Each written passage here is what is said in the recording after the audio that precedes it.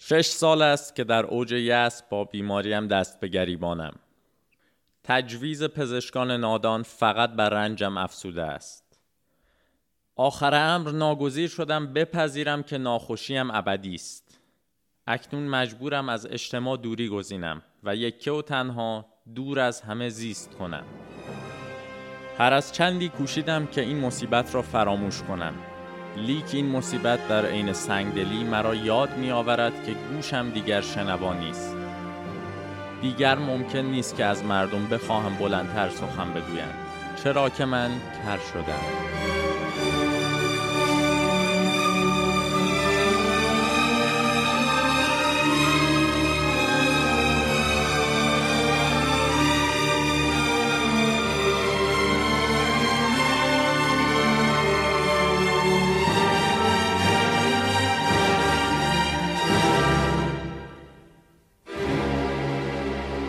چه دشوار است که اعتراف کنم که یگانه حسی که در من به از باقی کار می کرد اکنون از کار افتاده است. حسی که پیش از این چنان بی‌نقص بود که به آسانی می گفتند اندک شماری از همکارانم از سعادت داشتنش بهره‌مند بودند. هیچ آرمیدگی و تفاهمی میان من و دوستانم برقرار نخواهد شد. هیچ گفتگویی در نخواهد گرفت و هیچ تبادل ایده‌ای بین ما رخ نخواهد داد.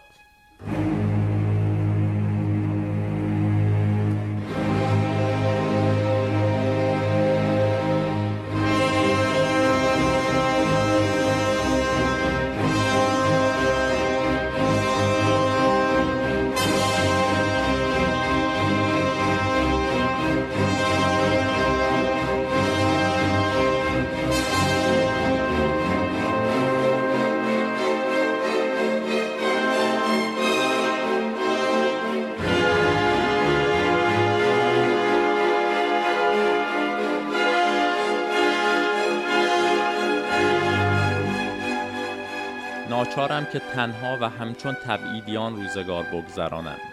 اگر بنا باشد که به جمعی نزدیک شوم، بیدرنگ با هراسی روبرو می شوم از اینکه مبادا نقصانم را دریابند.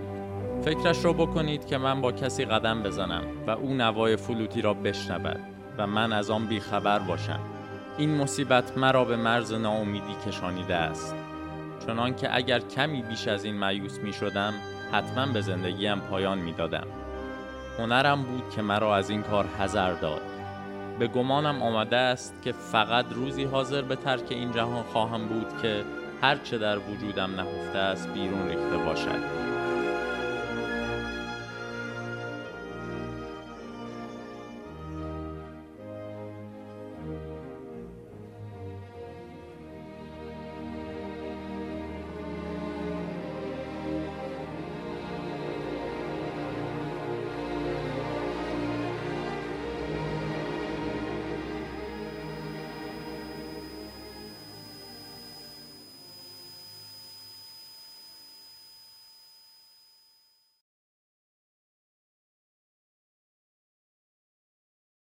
سلام، من آرش رسولیان هستم، میزبان شما در پادکست ای میوزیک. این اپیزود 17 از پادکست ای میوزیکه و اپیزود اول از پادکست سریالی بتهوون که در شهریور ماه 1400 منتشر میشه. در این اپیزود من از زبان خودم در مورد قطعات صحبت میکنم که البته تقریبا اکثر این صحبت ها رو از منابع مختلف برداشت کردم، ولی به خاطر خراب نشدن ریتم پادکست اونها رو از زبان خودم بیان میکنم. در انتها و البته در توضیحات پادکست من به منابع اصلی تر اشاره میکنم. بریم و از زندگی و آثار بتهوون بشنویم.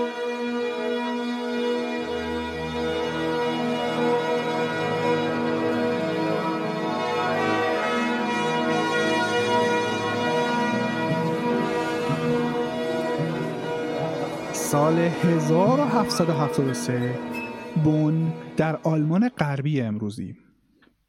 به خانه یوهان فان بتهوون میریم. موزیسین متوسط درباری. خونه مرتبیه. روی زمین هر اتاقی یه قالی زیبا انداختن.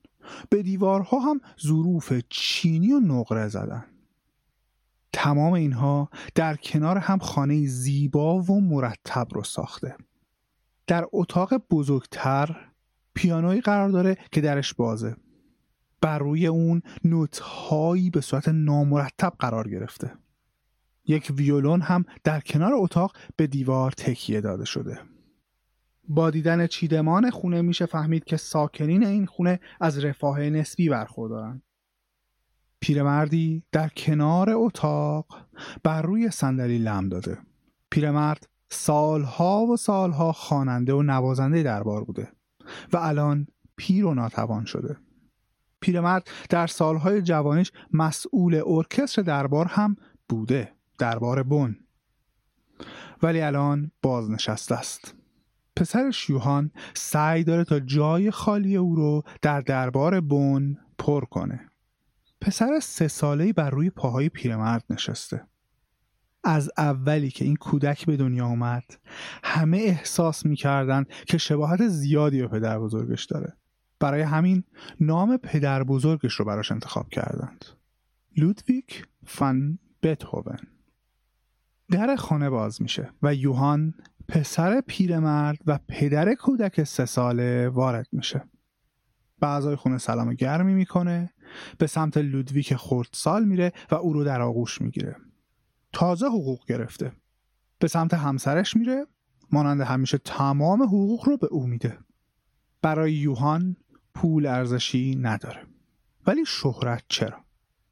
با اینکه در نگاه اول ما انسانی شاد رو میبینیم، ولی وقتی کمی عمیق‌تر به چشمانش خیره میشیم غم رو به راحتی تشخیص میدیم. سایه سنگین نبوغ پدرش که بر روی زندگیش افتاده. یوهان موزیسیانی بسیار معمولیه، نه نوازنده چیره دستیه و نه آهنگسازی به نام.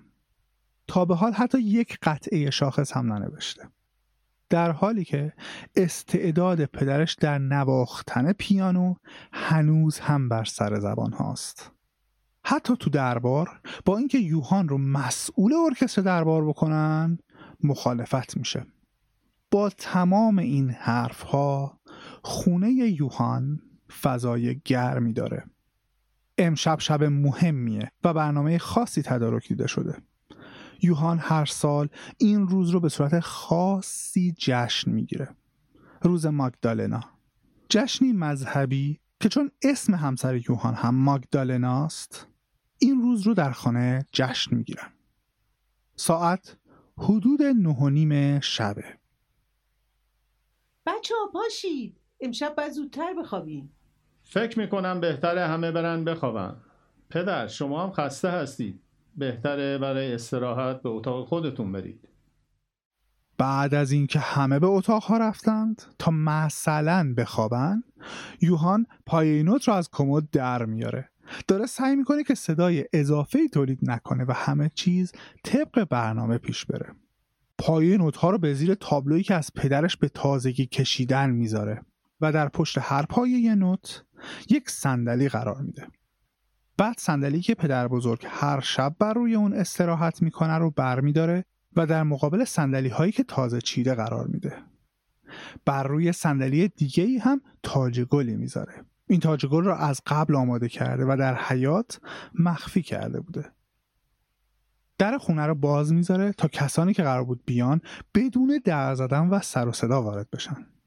ابتدا سر و کله 4 نوازنده کوارتت زهی پیدا میشه. دوستان افتخار دادید اومدید، واقعا باعث افتخار منه. ببخشید که الان مجبورید آروم حرف بزنید.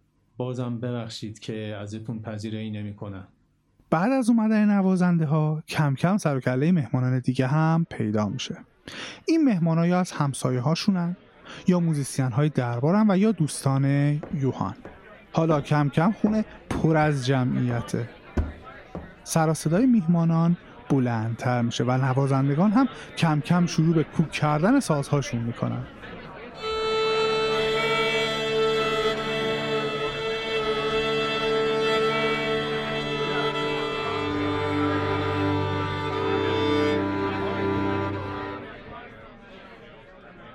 در به اتاق خواب که در طبقه بالاست باز میشه و ماریا ماگدالنا همسر یوهان با زیباترین لباسی که داره خرامان از پله ها پایین میاد.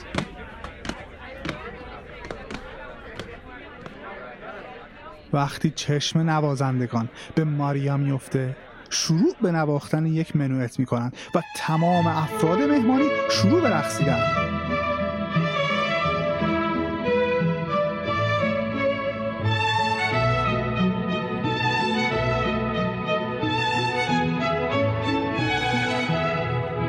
بچه‌ها با شنیدن این صداها با تعجب در اتاقاشون رو باز میکنن و با همون لباس خوابی که دارن متعجب به مهمانانی که در حال رقصن نگاه میکنن.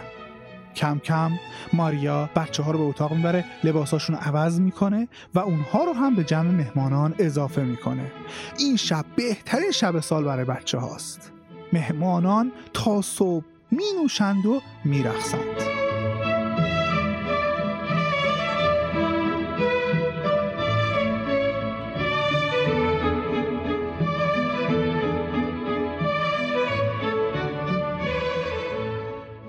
این شادی و زندگی بدون رنج برای خانواده یوهان فن بتهوون زمان زیادی ادامه پیدا نمی‌کنه.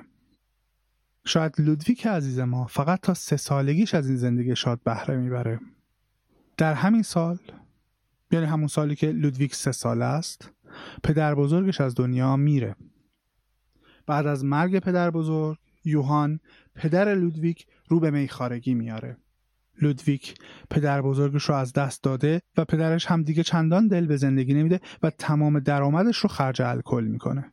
در سالهای اول چندان خانواده تحت فشار نبود و حتی این جشن سالیانه هم برپا میشد. ولی کم کم میخارگی یوهان زندگی رو به اعضای خانواده تنگ تر کرد و برگزاری این جشن سالیانه هم به خاطرات سپرده شد. خانه گرم یوهان تبدیل به محلی برای دعواهای زن و شوهر شد. یوهان خوش اخلاق روز به روز کج خلق‌تر میشه.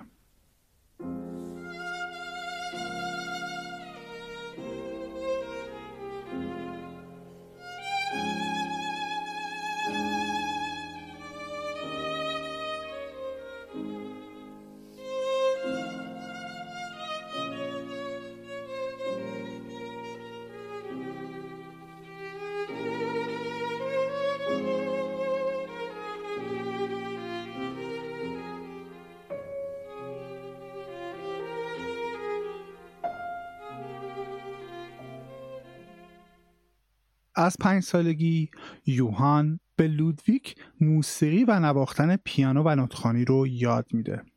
جلسات تمرین این دو با هم بسیار پرتنش بوده و همیشه با گریه‌های شدید لودویک به پایان میرسیده.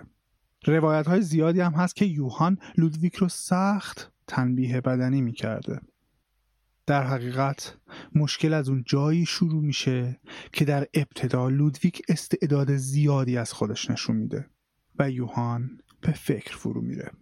آوازه شهرت موزارت که الان حدود 19 سالشه تمام اروپا رو گرفته و یوهان هم تصمیم میگیره که با آموزش دادن لودویک موزارت بعدی رو به اروپا معرفی کنه و یوهان اینجوری فکر میکنه شاید بتونه برای خودش هم شهرتی به دست بیاره. یادمون هست که یوهان کلاً آدم شکست خورده‌ایه، ناموفقه و فکر میکنه شاید به این وسیله که خودش رو در مقام لئوپولد موزارت ببینه میتونه بهش هویتی بده. پس آموزش دادن به لودویک رو جدی‌تر میگیره. ولی 2 تا مشکل وجود داره. اول اینکه سواد و توانایی آموزش دادن یوهان اصلاً قابل مقایسه با توانایی‌های لئوپولد موزارت در آموزش دادن موسیقی نیست. و دوم اینکه میخارگی یوهان زندگی او رو مختل کرده و بسیار بی‌نظمه و خلق و خوی مناسبی هم برای آموزش دادن به یک کودک نداره. با این حال یوهان با فشار زیاد شروع به آموزش لودویک میکنه. سختگیری‌های بی‌دلیل یوهان لودویک فن بتهوون عزیز ما رو آزار میده. بعدها خود لودویک از این دوران به بدی یاد میکنه و جدا از اینکه سختگیری پدرش رو بی‌دلیل میدونسته، از اینکه او چیز زیادی برای یاد دادن به فرزندش نداشته هم شکایت میکنه. آرزوی یوهان برای تبدیل شدن لودویک به موتسارت دیگه به باد میره. لودویک نمیتونه در 10 سالگی مانند موتسارت چند سمفونی بنویسه یا از این دست کارهای شگفت‌انگیز بکنه. جدا از مشکلات مالی، یوهان هم دیگه اون مرد مهربان نبود. شکست‌های پیاپی یوهان رو نابود کرده بود. گرچه صبحها یوهان و لودویک با هم دوئت می‌نواختند و رهگذران وقتی به نزدیک خانه بتهوون ها می‌رسیدند لختی درنگ می‌کردند تا از موسیقی لذت ببرند. ولی شب‌ها اینگونه نبود. یوهان نیمه شب‌ها مست به خانه می‌اومد و آرامش اهل خانه و حتی همسایگان رو به هم می‌زد.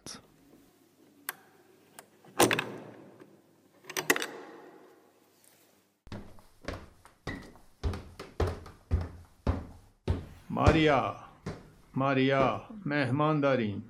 مهمان، کمی شراب برایمان بیاور. یوهان 2 ساعت از نیمه شب گذشته. باز هر کی رو تو میخونه دیدی آوردی خونه. اینا رو میشناسی؟ اینا رفقای عزیز من هستن.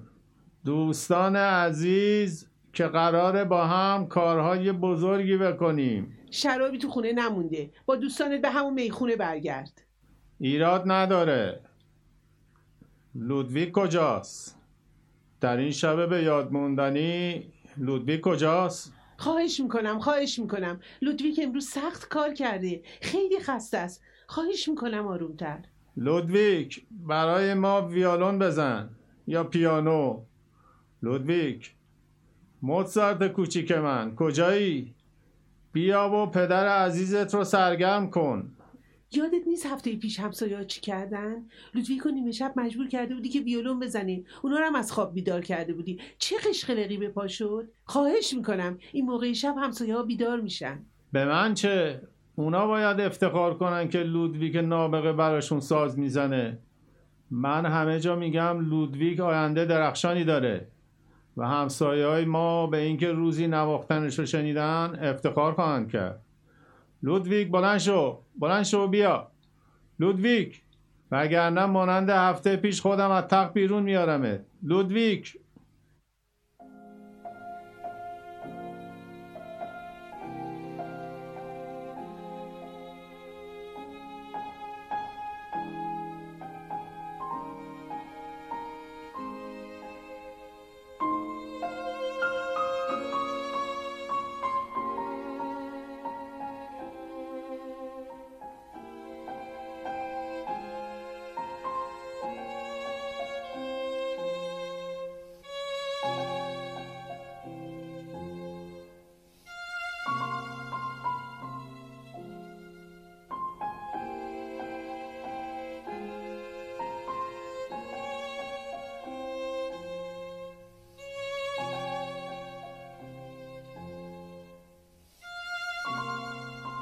سال هاست که بتهوون ها در دربار بن مشغول به کار هستن. لودویک بزرگ یعنی پدر بزرگ لودویک فان بتهوون ما در دربار بن پیانو میزده و گاهی مسئول ارکستر بوده. یوهان پسرش و پدر لودویک فان بتهوون در دربار بن خواننده بوده. بعد از اینکه مسئولان موسیقی دربار بن از مشکلات مالی خانواده یوهان مطلع میشن، از لودویک دعوت میکنن که به دربار بیاد و در اونجا مشغول به کار بشه. درسته که در دربار به عنوان نابغه از بتهوون یاد نمی شده، ولی کسی در توانایی های نوازندگی لودویک فان بتهوون 10 سال شکی نداشته. لودویک در دربار شهر بن شروع به نواختن ساز میکنه. ویولون و ویولا میزده. گهگاه در گروه کور آواز میخونده و حتی برخی مواقع پیانو میزده. نکته جالب اینه که یکی از دلایلی که لودویک با علاقه به دربار میرفته این بوده که میتونسته غذای کافی بخوره. کم کم استعداد لودویک در نواختن پیانو به چشم دربار میاد. شاهزاده هایزنبرگ استعداد لودویک رو در نواختن پیانو میبینه و به کریستیان گوتلوب نیف دستور میده تا به لودویک فان بتهوون آموزش آهنگسازی بده. نیف جزو آهنگسازان معروف در اون زمان بوده. کم کم بتهوون پیانو نواز اصلی دربار میشه و حتی شروع میکنه به جای رهبر اصلی ارکستر دربار رو تمرین میده. و حتی رهبری کردن ارکستر رو در بعضی از اجراها به عهده میگیره.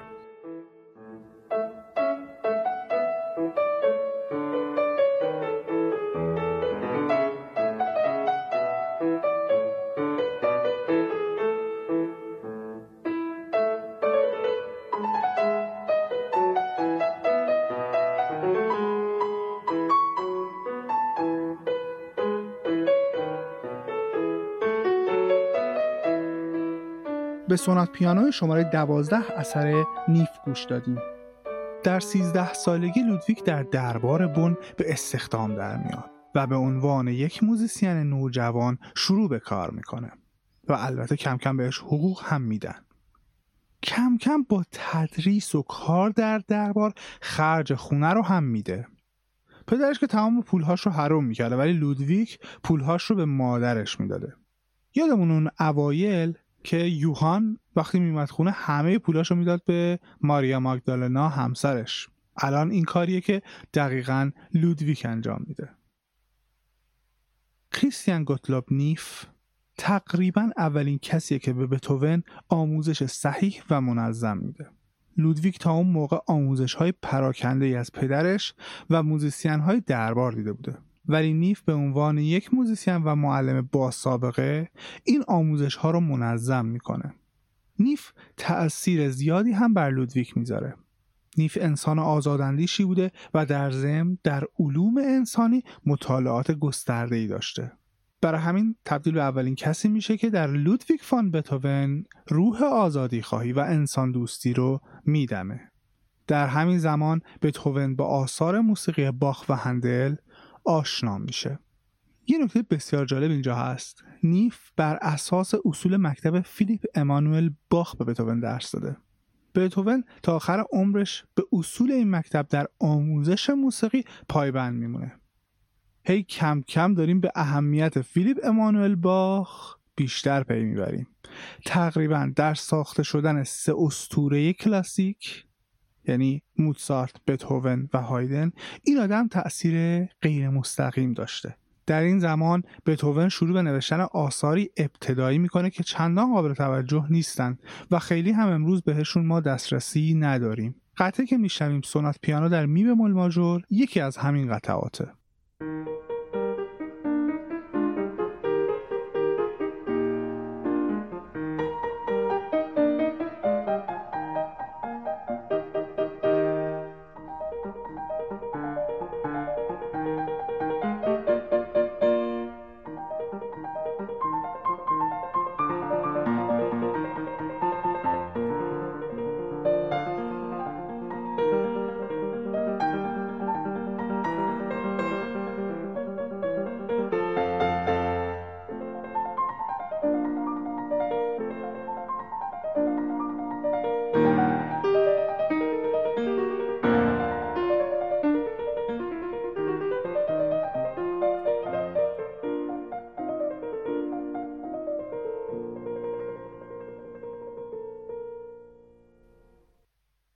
لودویک فان بتهوون 16 ساله است.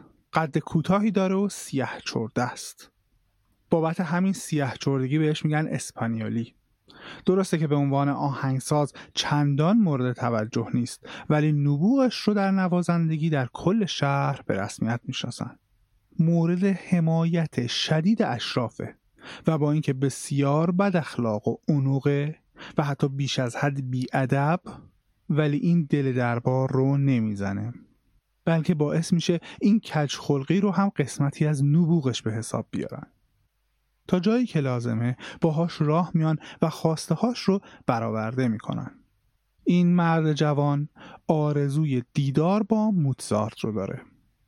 بالاخره بعد از اصرارهای زیاد درباریان با این ملاقات موافقت میکنن و هزینه سفر بتهوون به وین رو پرداخت میکنن. در مورد دیدار موزارت و بتهوون داستانهای زیادی گفته شده. واقعا هم ما نمیدونیم که چه اتفاقی افتاده و این دیدار به چه شکل بوده، ولی در یکی از روایت‌های مستند اینطور اومده: موزارت به شدت غمگین بوده. اپرای دون جیوانی شکست خورده و موزارت به تازگی پدرش رو هم از دست داده. بی‌حوصله بر روی صندلی در اتاق نشسته. بتهوون جوان که الان 16 سال داره، بسیار پر انرژی و جاه طلب وارد اتاق میشه. البته بتهوون در مقابل موزارت بسیار خاضعه، ولی چهرش بسیار مصممه. در این دیدار بتهوون قطعی از خودش میزنه و موزارت چندان جذب نمیشه. ولی در ادامه موزارت یک تکه رو به بتهوون میده و بتهوون بر اساس این تم بداهه نوازی میکنه که خب این بداهه نوازی جلب نظر موزارت رو میکنه و گویا وقتی از اتاق خارج میشه با همون حال پکری که داشته به همراهان بتهوون میگه مواظب این پسر باشید، روزی در همه جا از او صحبت خواهند کرد.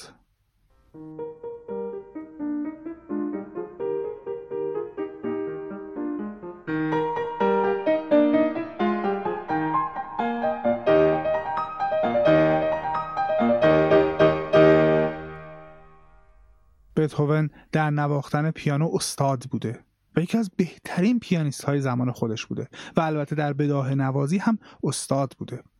جالبه بدونیم خیلی از آهنگسازان اون موقع بداهه نوازان خوبی بودن. بداهه نوازی اصلا چیه؟ احتمالاً شما باید باهاش آشنا باشید، ولی یکم کوتاه در موردش حرف میزنم. بداهه نوازی یا بداهه پردازی یعنی خلق یک قطعه موسیقی در لحظه بدون داشتن نوت و یا حتی برنامه از قبل.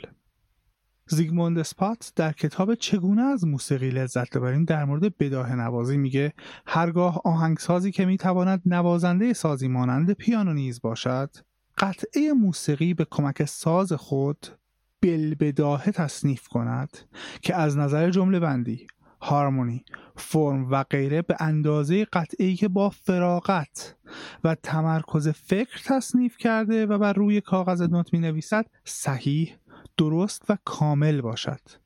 کار او بداهه نوازی است. حالا من به زبان ساده‌تر بگم، بداهه نوازی یعنی بدون حفظ کردن نوتی از قبل یا برنامه‌ریزی دقیق کردن شما شروع به نواختن قطعه‌ای بکنید که از لحاظ ارزش موسیقایی کمتر از قطعه‌ای نباشه که با فرصت و حوصله نوشتید. البته که این تنها شکل بداهه نوازی نیست. مثلا امکان داره در میان یک قطعه شما دست به بداهه نوازی بزنید، مثل اتفاقاتی که در کادنزاهای دوران کلاسیک میفته، یا فقط در بین نوت‌های اضافه‌ای رو بزنید، مثل نوت‌های زینت. این نوت‌ها قطعا در نوت نوشته نشده. این تیپ بداهه نوازی رو در دوران باروک زیاد انجام میدادن. ولی کلاً هر ساز زدن بدون نوتی بداهه نوازی نیست، بلکه باید اون قطعه‌ای که آفریده میشه و یا اجرا میشه کامل و درست باشه و فرق زیادی با قطعه‌ای که نوشته شده از قبل نداشته باشه. اگر بخوام یه دوره‌ای بکنم از تغییرات بداهه نوازی در موسیقی غرب، میبینیم در دوران رنسانس قطعات بیشتر بر بداهه نوازی استوار بودن و خیلی وقتا فقط نوازندگان قبل از اجرای نکاتی رو با هم چک میکردن، بعد میرفتن روی صحنه. شاید تمام چیزی که میزدن بداهه نبود، ولی قسمت‌های زیادی از اجراهاشون رو بداهه نوازی تشکیل میداد. ولی در دوران باروک این قضیه کم رنگتر و کم رنگتر شد و در دوران کلاسیک دیگه کم کم جزئیات هم برای نوازندگان نوشته میشد. ولی نکته‌ای که غالباً در بیان این تغییرات از قلم میفته اینه که درسته که مثلا موزارت قطعاتش رو کامل می نوشته و حتی کم کم جزئیات رو هم در اون نوت‌ها وارد می کرده، البته به غیر از کادنزاهای کنسرتوهاش، ولی در حقیقت قطعات یک فرایند بداهه پردازی خلق می شده. چطور؟ ببینید ما در آثار هایدن و موزارت کمتر قلم خوردگی می بینیم. یعنی اثر در همون ابتدا خلق شده و دیگه در اون تغییراتی پدید نیومده. و یا مثلا تعداد قطعات موزارت به حدی زیاده که نمیشه تصوری جز بداهه پردازی از اون داشت. چرا این مسئله مهمه؟ چون بتهوون این روند رو تغییر میده. روندی که شاید در نوشته شدن قطعات ویوالدی و هایدن و موزارت و اکثر آهنگسازان دوران کلاسیک و باروک وجود داشته، بتهوون تغییرش میده. و این اولین قدم به سمت دوران رمانتیکه. یعنی کاهش بداهه پردازی در ساخت و نوشتن قطعات. با اینکه بتهوون بداهه نوازی استاد بوده و به راحتی دست به ابداع قطعه به صورت بداهه میزده یا بر روی یک نوت واریاسیون های زیادی رو بداهه پدید می آورده، ولی در مورد قطعاتش چنین نبوده. همونطور که در ادامه میبینیم بر روی قطعاتش مدت زیادی فکر میکرده و اونها رو تغییر میداد و بهترشون میکرده تا در نهایت وقتی دیگه چیزی به ذهنش برای بهتر کردن اون قطعه نمیرسیده، اون قطعه رو منتشر میکرده. شاید سالها بر روی قطعه کار میکرده. این چیزیه که در مورد اکثر آهنگسازان قبل از بتهوون مثل موزارت و هایدن بسیار کم رنگه. اونها کمتر بر روی قطعاتشون اینقدر وقت میذاشتن.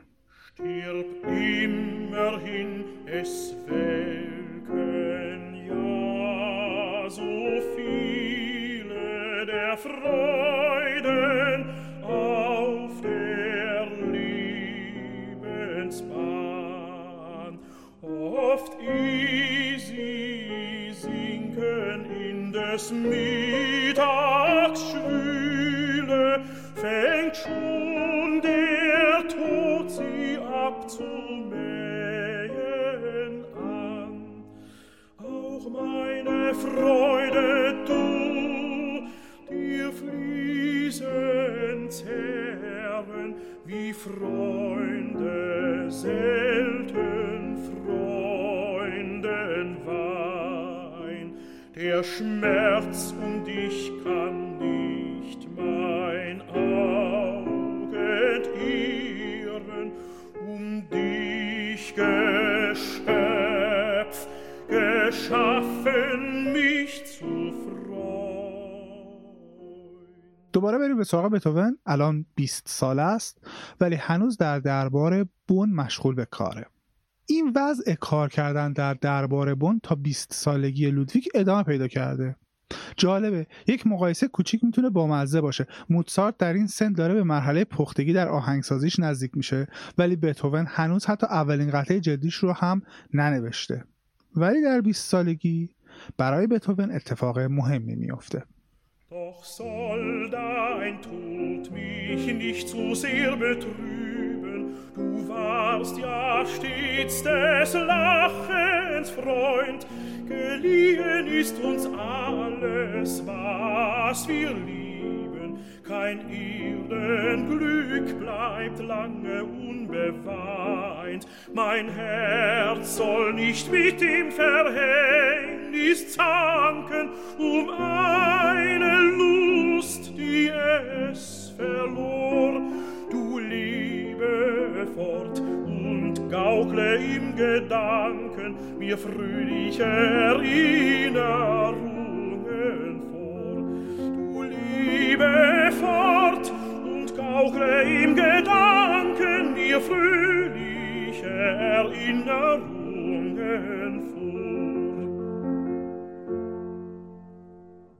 قطعه الژی auf den Tod einen Pudels.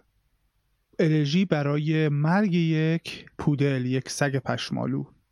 در اپیزود 12 وقتی هایدن در یک سفر به انگلیس رفت، در طول سفرش به لندن در بین راه در شهر بن چند روز استراحت کرد. اون موقع هایدن شناخته شده ترین آهنگساز زنده در اروپا است. هایدن در بن با بتهوون دیدار میکنه و بتهوون رو تشویق میکنه تا به وین بیاد و تلویحاً میگه که حاضر آموزش این جوان با استعداد رو به عهده بگیره. دربار بن در اون زمان به شدت هوای بتهوون رو داره، برعکس موزارت و هایدن که خب یادمونه دربار همیشه آزارشون میداده و اصلا باشون همکاری نمیکرده، ولی بتهوون همیشه مورد توجه زیاد دربار بوده. دربار بن با رفتن بتهوون به وین موافقت میکنه و حتی حاضر میشه تا هزینه‌های این سفر و هزینه اقامت بتهوون در وین رو هم پرداخت کنه. بتهوون به وین میره تا در اونجا زیر نظر هایدن آهنگسازی رو بیاموزه. بتهوون در 21 سالگی با کلی آرزو بن رو ترک میکنه. مادرش تازه از دنیا رفته و پدرش هم حال خوبی نداره، ولی لودویگ با کلی امید و آرزو به وین میره، مرکز موسیقی اروپا. به وین میره تا از هایدن درس موسیقی بگیره. سلام استاد هایدن، چه افتخار بزرگی. از دیدنتون خوشحالم. به وین خوش اومدی. امیدوارم سفر خیلی سخت نبوده باشه. بشینید لطفاً. خب نوت کانتاتای شما رو وقتی در وین بودم دیدم. عالی جناب ونشتن هم از شما خیلی تعریف میکنه. گویا از حمایت مالی ایشون هم بهره مندید. ایشون میگفتن شما با کار زیاد میتونید به درجه از توانایی در آهنگسازی برسید که روح آثار موزارت رو در دستهای هایدن قرار بدید. نظر خودتون چیه؟ این برای من افتخاره که بخوام از محضر شما بهره مند بشم. ولی شما بهتر از من میدونید که هر هنرمندی باید راه خودش رو پیدا کنه. البته من هم کمکتون میکنم تا راه خودتون رو پیدا کنید. این رابطه معلم و شاگردی از همون ابتدا چندان خوشایند نبود. هایدن مشتاقانه به بتهوون درس میداد، ولی بتهوون به گرفتن این درس ها علاقه‌ای نشون نمیداد. بتهوون جوانی بود که تازه میخواست پله پله افتخارات رو کسب کنه و بسیار جاه طلب بود، در حالی که هایدن داشت وارد دوران بازنشستگیش میشد. زمان کوتاهی بعد از اینکه بتهوون به وین میرسه، پدرش در بن میمیره. بتهوون حتی برای خاکسپاری هم به بن نمیره. بتهوون با این کارش به تمام کودکی که پشت سر گذاشته بود پشت میکنه و این فقط پشت کردن به گذشته نیست، بلکه نگاهیه که بتهوون به جلو داره. جوانی جاه طلب که حتی وقت رفتن به یک خاکسپاری در شهری کوچک رو هم نداره.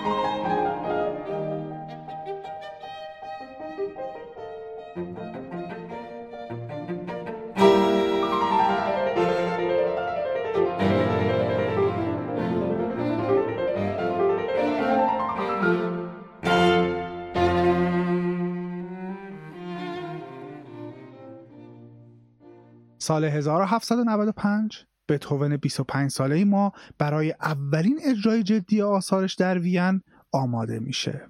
اولین اجرا در سالن رقص قصر پرنس لیشنوفسکی. مردم وین مشتاق دیدن این نابغه‌ای هستند که چند سالی هست به وین اومده.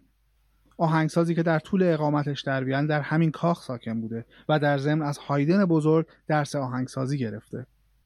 مردم وین آنچنان مشتاق شنیدن موسیقی هستند که حاضرن تمام برنامه‌های روزشون رو بر اساس شنیدن یک اجرا تغییر بدن. از صبح خودشون رو آماده میکنن که در برنامه‌های موسیقی به موقع حاضر بشن. شاید شنیدن موسیقی جدی‌ترین کار اشراف و درباریان وینه و البته مردم طبقه متوسط وین. بتهوون پیش از این با نواختن پیانو وینی‌ها رو شگفت زده کرده و به عنوان پیانو نواز و بداهه نواز چیره دست در وین مشهور شده. ولی این اجرا متفاوته. در این اجرا بتهوون قرار قطعاتی از خودش رو اجرا کنه. نکته جالب این که استاد بتهوون هم در سالن هست و چشم انتظار شنیدن آثار شاگردشه و دیدن واکنش حضار.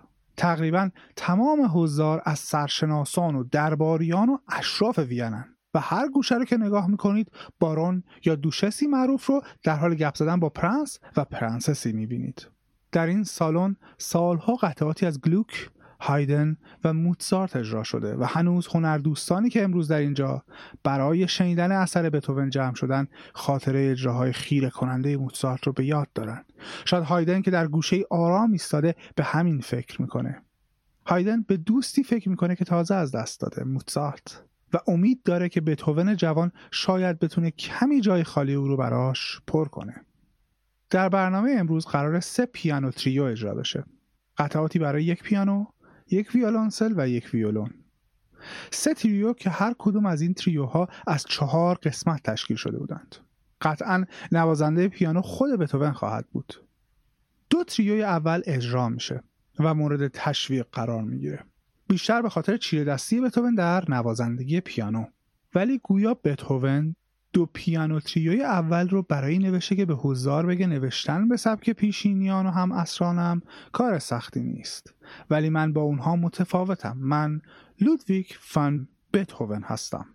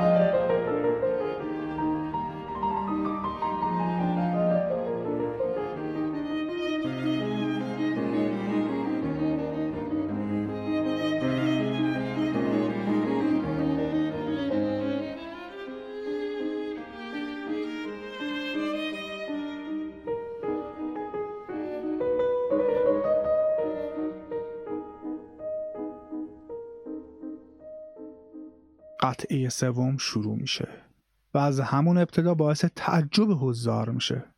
2 قطعه اول یعنی تریوی شماره 1 و تریوی شماره 2 بر قوانین آهنگسازی عرف در اون زمان استوار بود، ولی تریوی شماره 3 نه. در تکیه های از قسمت اول تریوی شماره 3 نوازندگان ویولون و ویولنسل آنچنان با خشونت ساز میزنند که قلب شنوندگان به تپش در میاد.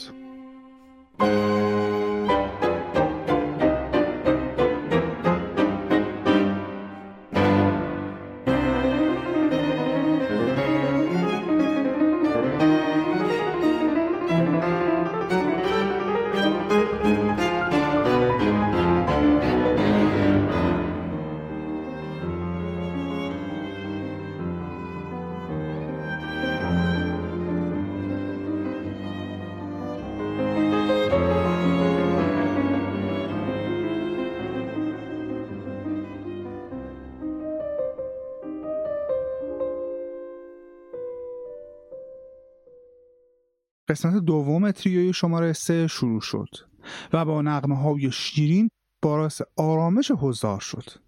ولی آغاز قسمت سوم دوباره آرامش را از شنوندگان سلب کرد. به رسم قواعد اون روزگار قسمت سوم تریو پیانوها باید یک منوعه طرب‌انگیز و طنازانه می بود. قطعی به سبک رقص‌های اون روزگار. ولی قسمت سوم این تریو یک اسکرتزو بود. به جای اینکه در اون پر از شیرینکاری و حرکات ملیح رقص باشه، شکل‌های متنوعی از جست و خیز در اون وجود داشت. تصور کنید گویی جوانی رقصنده به جای حرکات منظم و از پیش طراحی شده رقص در جلوی حضار شروع به شلنگ تخت انداختن میکنه. جوان رقصنده کمی حرکات رقص رو انجام میده و ناگهان به طرف یکی از حضار میره و جلوی او حرکت‌های نامتعارف میکنه و دوباره کمی حرکات رقص و سپس حرکات عجیب و غریب.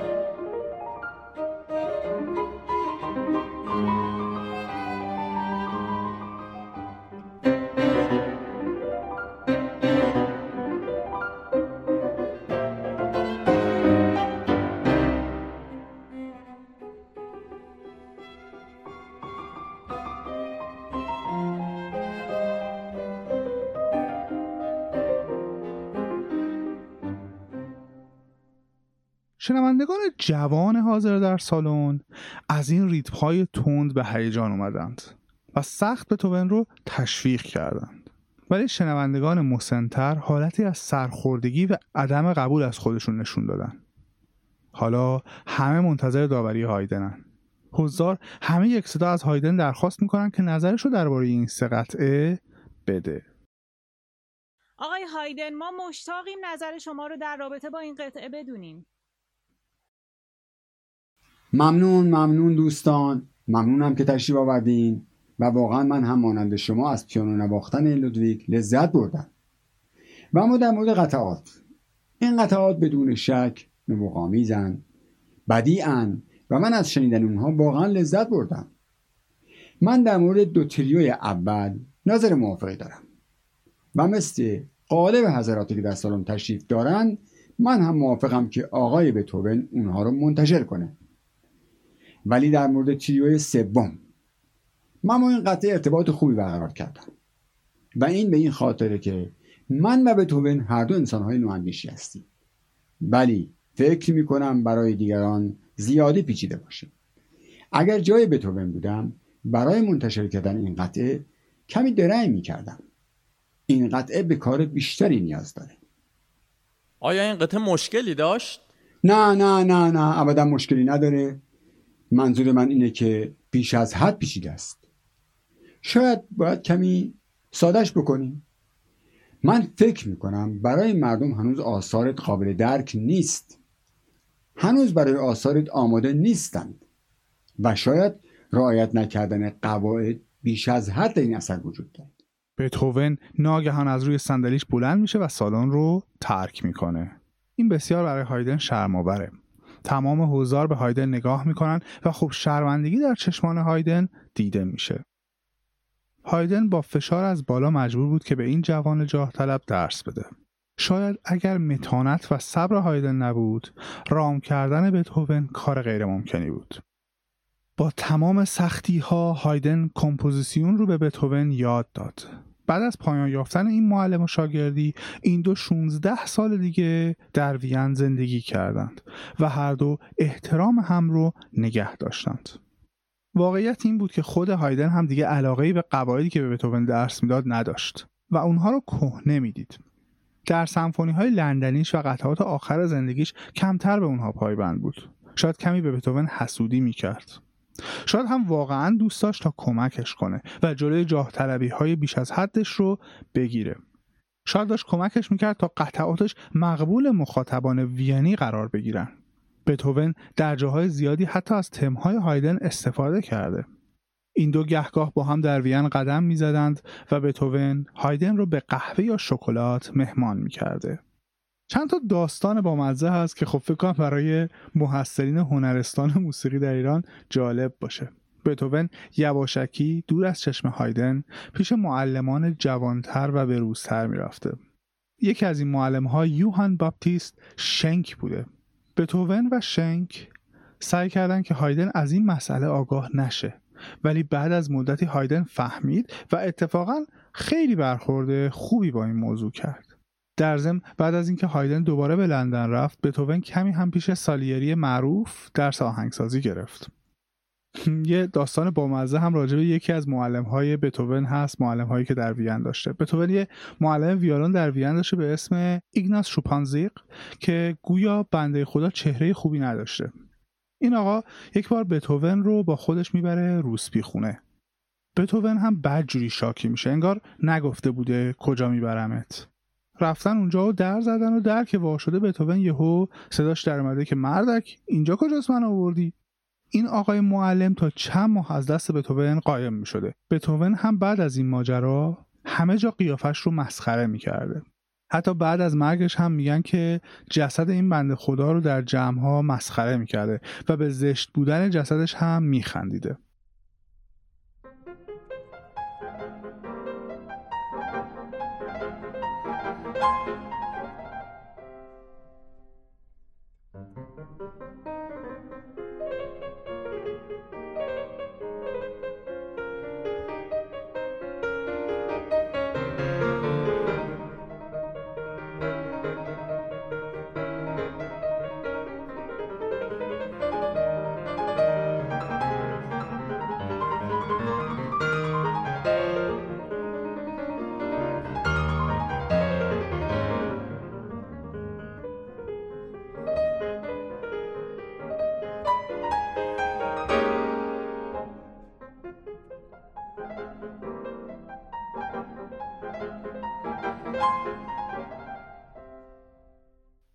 خب علیرغم مخالفت‌های اطرافیان و معلم‌هایی که داشته، بتهوون به راه خودش ادامه میده تا بتونه سبک خودش رو پیدا کنه.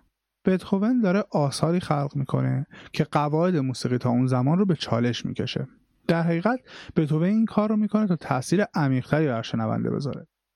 سونات پیانوی شماره 1 رو میشنویم. اولین سونات پیانویی که بتهوون در 25 سالگی رسما منتشر میکنه.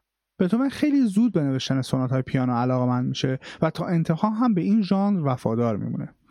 شروع حیرت انگیز سونات پیانوی شماره 1 شما رو متعجب میکنه. دقت کنید که 220 سال بعد از ساخته شدن اثر چنین حسی به شما دست میده. مخاطب امروزی کم چنین قطعاتی نشنیده. ببینید اگر در اون روزگار مخاطب این اثر بودید چقدر بر روی شما تأثیر میذاشت. واقعا تشریح احساسی که به آدم در شروع قطعه دست میده کار سختیه. هیجان، شجاعت در کنار تردید. دوباره به ابتدای این سونات پیانو گوش بدیم.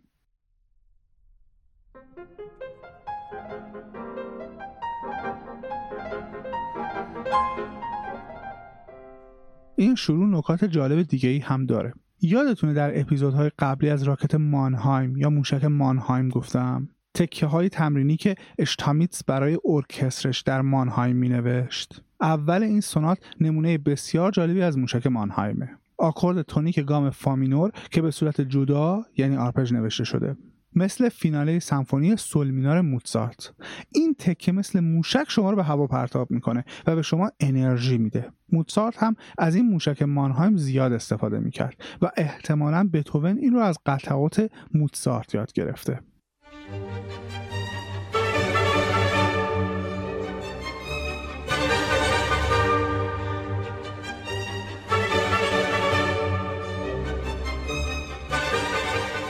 برعکس موزارت و هایدن که با تغییر گام در قطعه دوست دارن بر روی شما تأثیر بذارن، بتهوون ما رو مجبور میکنه تا بشینیم و استفاده هوشمندانش از تکرارهای زمخت و ریتم‌های شگفت‌آور رو گوش بدیم. حرکت‌های زیبا بین زمختی و نرمی. بتهوون ایده کنتراست‌های سریع و زیاد رو در حقیقت از قطعات هایدن و سپس موزارت یاد گرفته، ولی بتهوون در این ایجاد کنتراست اغراق میکنه و این کنتراست ها رو با حرکت تر و مهیج تر میکنه. منظورم از کنتراست که یادتون میاد تضادهایی که در آثار هایدن و سپس موزارت ازشون گفتیم، مثلا تضاد بین قوی و ضعیف و یا تضاد بین ملودی های تغزلی ایتالیایی یا تکه های پرشور سبک شکار.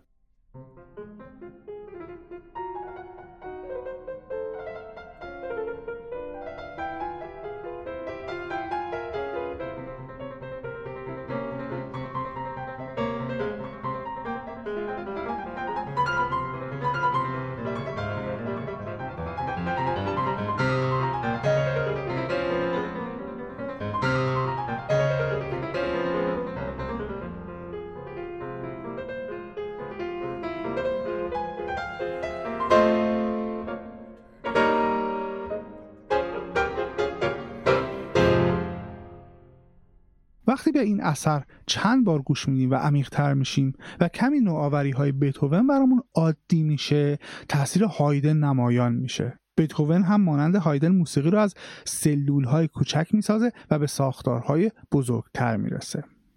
با این حال بتهوون بعد از اینکه از پیش هایدن میره، همه جا میگه که من از هایدن هیچ یاد نگرفتم. ولی شما وقتی این سونات رو میبینی همه جا تأثیر هایدن هست. پس آیا بتهوون دروغ میگفته؟ دلیل این ضدیتش با هایدن آیا درست بوده؟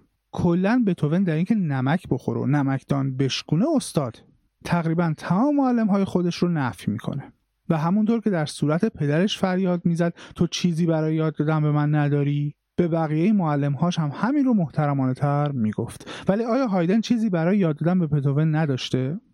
در حقیقت بتهوون با بررسی آثار هایدن نکات زیاد یاد میگیره و پایه آهنگسازیش مخصوصا در سالهای اولیه بر چیزی که از بررسی آثار هایدن یاد گرفته استواره. شاید بتهوون راست میگفته، شاید بتهوون در جلسات کلاسش با هایدن چیز زیاد یاد نگرفته باشه، ولی قطعاً از بررسی آثار هایدن چیزهای زیاد یاد گرفته. در اون زمان آهنگسازان بیشتر برای اینکه شدت موسیقی رو یا دینامیک رو تغییر بدن، یعنی از صدای ضعیف یا پیانو به فورته و یا صدای قوی برن، کم کم این کارو میکردن. یعنی کم کم از ضعیف به قوی یا بالعکس میرفتن، اصطلاحاً با کرشندو و دیکرشندو. ولی بتهوون میاد این کار رو ناگهان انجام میده و از سوبیتوها بیشتر استفاده میکنه، ناگهان قوی و ناگهان ضعیف.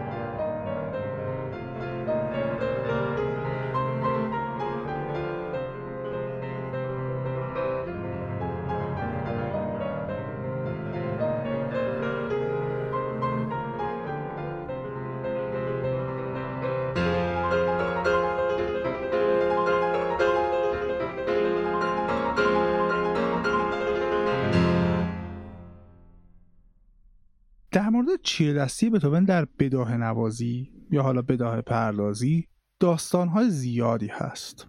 یکی از این داستان‌ها که خب قطعا میدونیم واقعیه این بوده که در خونه اشراف وین مهمانی‌های زیادی برگزار می‌شد که در بین میهمانی هم مسابقاتی برگزار می‌شده. از دو آهنگساز بزرگی که به قصد همین مسابقه دادن به مهمانی دعوت شده بودند درخواست می‌کردند بر اساس یک تم شروع به بداهه نوازی کنند و حضار بر روی بداهه نوازان شرط بندی می‌کردند. بتهوون به این مهمانی‌ها و محافل شرط بندی راه پیدا می‌کنه و اکثراً از او برای این مسابقات دعوت می‌کردند، مخصوصاً در مسابقه با نوازندگانی که از شهرهای دیگر به وین می‌اومدند. بتهوون در ابتدای مهمانی کمی ناز می‌کرد و نشون می‌داد که چندان از این رقابت با این شکل راضی نیست، ولی بعد از اینکه رقیب بداهه نوازی می‌کرده با تشویق و های و هوی حضار پشت پیانو می‌شسته. بعد از نشستن پشت پیانو طوفانی به پا می‌کرده و غالباً برنده این تیپ مسابقات بوده. عموماً رقیب بتهوون خودش اذعان می‌کرده که بتهوون بداهه پرداز قابل‌تریه، ولی در کن احتمالاً بداهه پردازی که بیشتر مورد تشویق حضار قرار می گرفته برنده مسابقه بوده.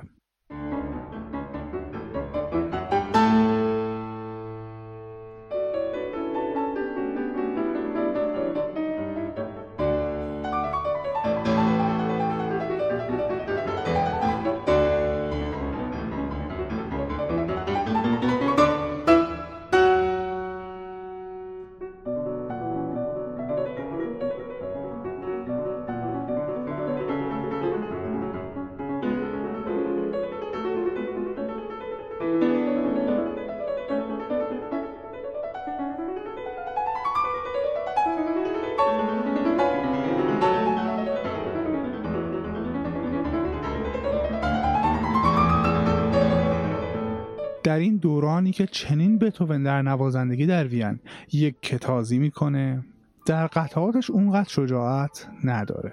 شاید بگید که تا همین جا که ما با آدمی ساختار شکن مواجهیم.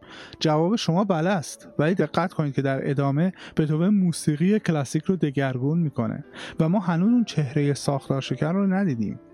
هنوز بتهوون در این دوره زندگیش تحت تاثیر هایدن و موزارته. این دوره زندگی بتهوون تقریباً تا سال 1804 ادامه پیدا میکنه. در این دوره به دلیل اینکه زیر سایه این دو آهنگساز برجسته اون زمانه کاملا مشخصه که دوست نداره در ژانری که این دو آهنگساز شناخته شده ترن، یعنی سمفونی، کوارتت و حتی کنسرتو قطعه بنویسه. ژانرهایی از موسیقی که موزارت و هایدن در اونها بسیار استاد بودند. یادمونه کوارتت های هایدن چقدر محبوب بودن یا کنسرت و پیانوهای موزارت. پس فعلا بتهوون کمتر سمفونی یا کنسرتو می نویسه و بیشتر تمرکزش روی سونات های پیانوشه.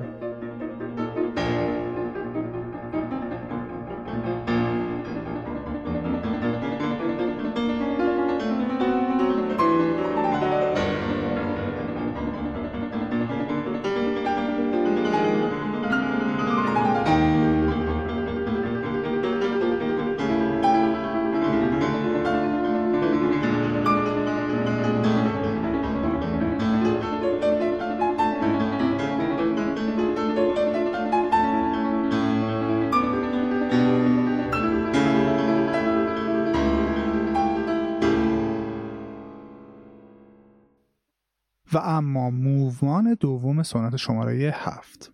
انگار بتهوون این موومان رو در مورد مرگ یکی از عزیزانش نوشته. چنین تراژیک و تاثیرگذار. اصلا میشه قطعه موسیقیایی سیاه‌تر از این قطعه نوشت. جالبه وقتی در این قطعه عمیق‌تر میشید میبینید چقدر شبیه کنسرتو پیانوی شماره 20 موزارته. جالبه هر دو قطعه در گام ره مینور نوشته شدن، ولی انگار بتهوون داره میگه ببینید در این گام تا چه حد میشه تراژیک قطعه نوشت. انگار بتهوون داره ما رو به اعماق صندلیمون میکشونه. تصور کنید در سالن کنسرت هستید و پیانیست داره این قطعه رو براتون مینوازه. احساس میکنید 2 تا وزنه سنگین بهتون وصل کردن و یک آهنربا داره شما رو به پایین میکشه و شما هی دارید در صندلیتون فرو میرید و کم کم دوست دارید دیگه این فشار از روی شما برداشته بشه.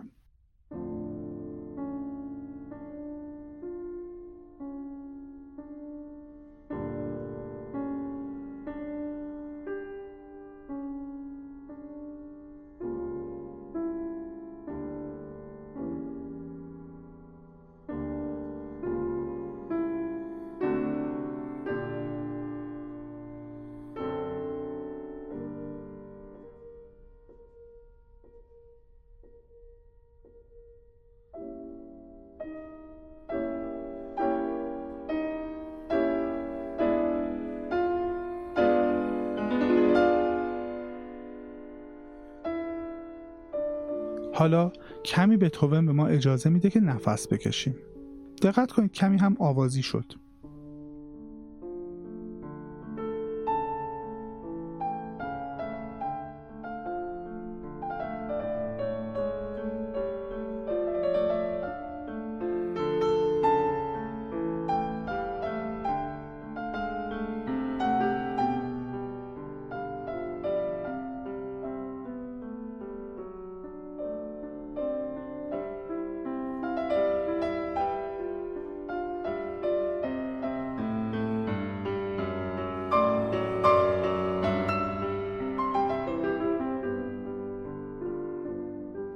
تم جدید آغاز میشه و انگار ما برای این لحظه آماده میشدیم.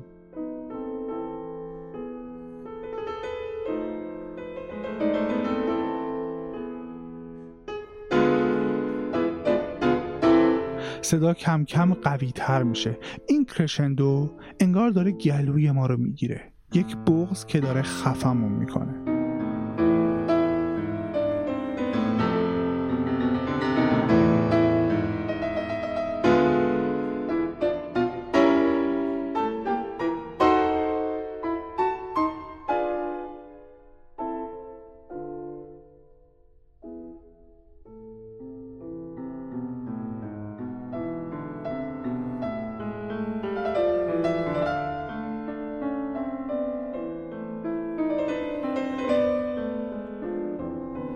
این بغض فراتر از اخلاقیاته، فراتر از بغض از عذاب وجدان یا غم از دست دادنه. این بغض بار هستیه، سنگینی تحمل ناپذیر هستی.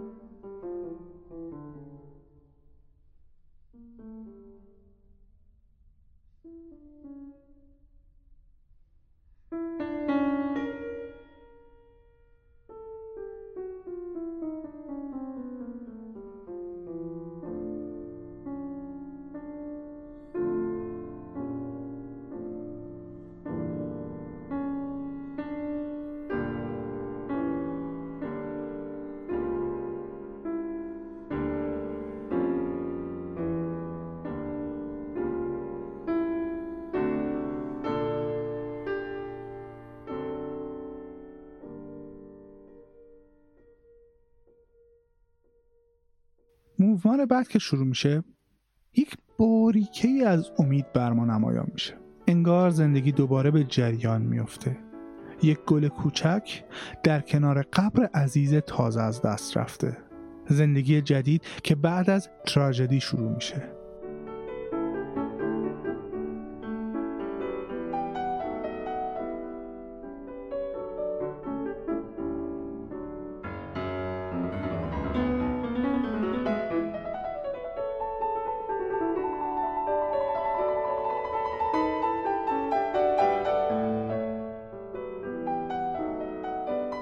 شما هم مثل من حس میکنید که موسیقی بتهوون داره درونی تر میشه. انگار فشار آهنگسازان قبلی هی داره کمتر و کمتر میشه و بتهوون در خلق آثارش داره آزادتر میشه.